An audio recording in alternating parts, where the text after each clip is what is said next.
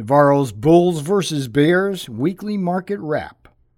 Hi, I'm Peter Navarro, and in this edition of my Taking Back Trump's America podcast and Substack, we'll do an economics and market wrap for the week ending May 11th, 2023. The only real mildly market-moving event of the week was the April release of two inflation reports that showed a moderating of inflation.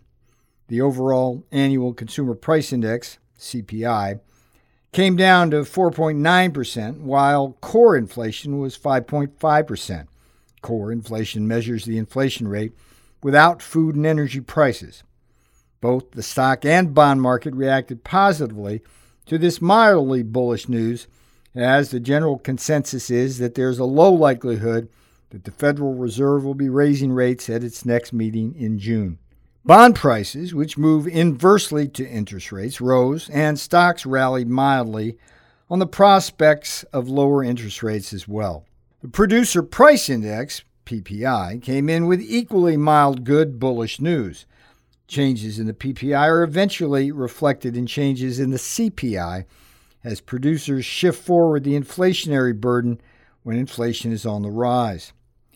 The PPI increased 2.3%. The smallest year-on-year rise since January. The annualized PPI is downshifting as last year's large increases are dropped from the calculation. In the fog of Bidenomics, the financial markets are trying to figure out the net market effects of contradictory forces. As a result, we have what they call in the trade a range-bound or sideways stock market. Such a market is a day trader's delight, as rather than trend up or down strongly, the market just goes up and down in grooves that are fairly easily detectable by programmed traders. In such a range-bound or sideways market, there's no real way for the rest of us folks to make any money investing as the sharks on Wall Street peck away at our 401ks. What can we expect over the longer run? Here are a set of indicators we will keep our eye on that will eventually signal a fully bullish or bearish scenario. Right now, the outlook is muddied.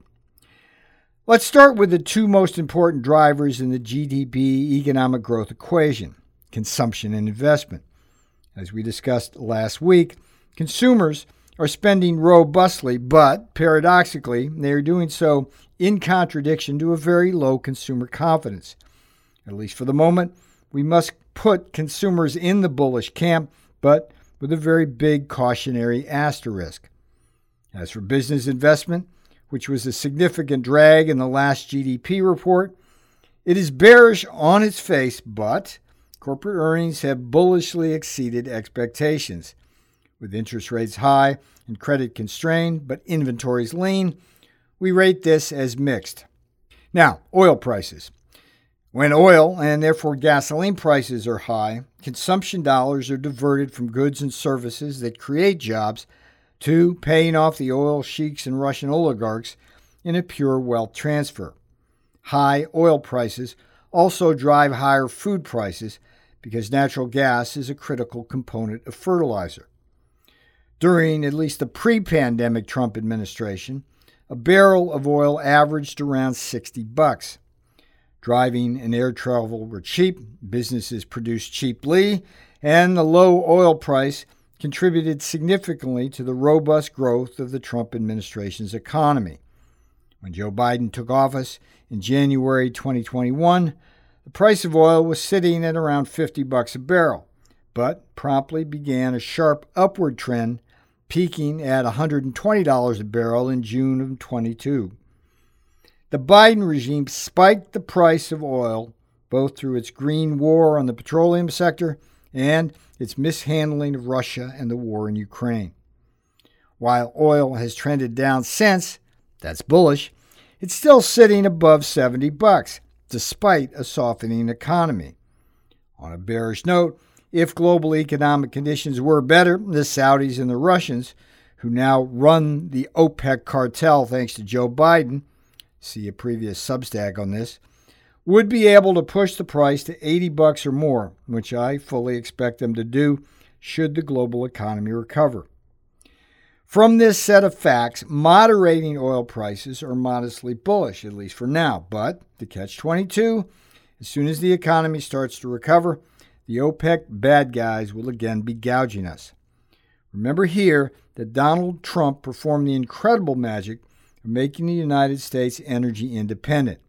He also never would have tolerated the Saudis' treachery. Elections have consequences. Our next indicator today is the price of gold. It's a little over $2,000 per ounce, up from a low of about $1,600 an ounce in October of 2022, a 25% jump. Clearly, gold prices have tracked with the onset of the Biden inflation. Gold is arguably the best hedge against inflation.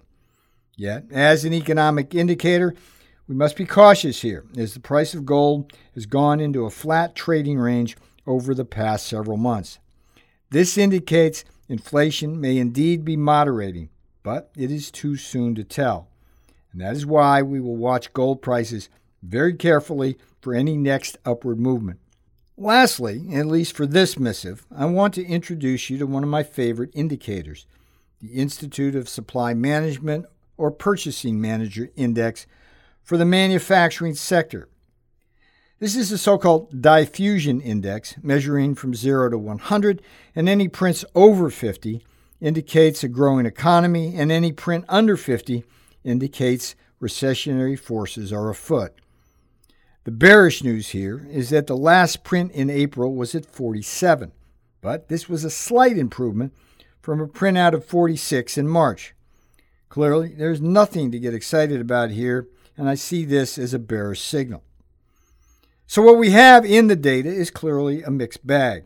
There's some optimism on Wall Street, which is reflected in, for example, the S&P 500 index bouncing back above a 4,000 support level, as technical traders call it. Yet, this is very much a wait-and-see market where things could go either way. Unless you were a wizard at day trading or so-called swing trading over short intervals, cash is king, at least in my house. As a preview for next week, the retail sales report on Tuesday will be of particular interest. How negotiations on the debt ceiling are proceeding will also be closely watched. In the meantime, let's keep our eye on these indicators as well as on the lookout for any macro waves. A break either way in the stalemate in Ukraine, a communist Chinese move on Taiwan, the collapse of the commercial real estate market, another wave of bank failures, on and on. Peter Navarro, out.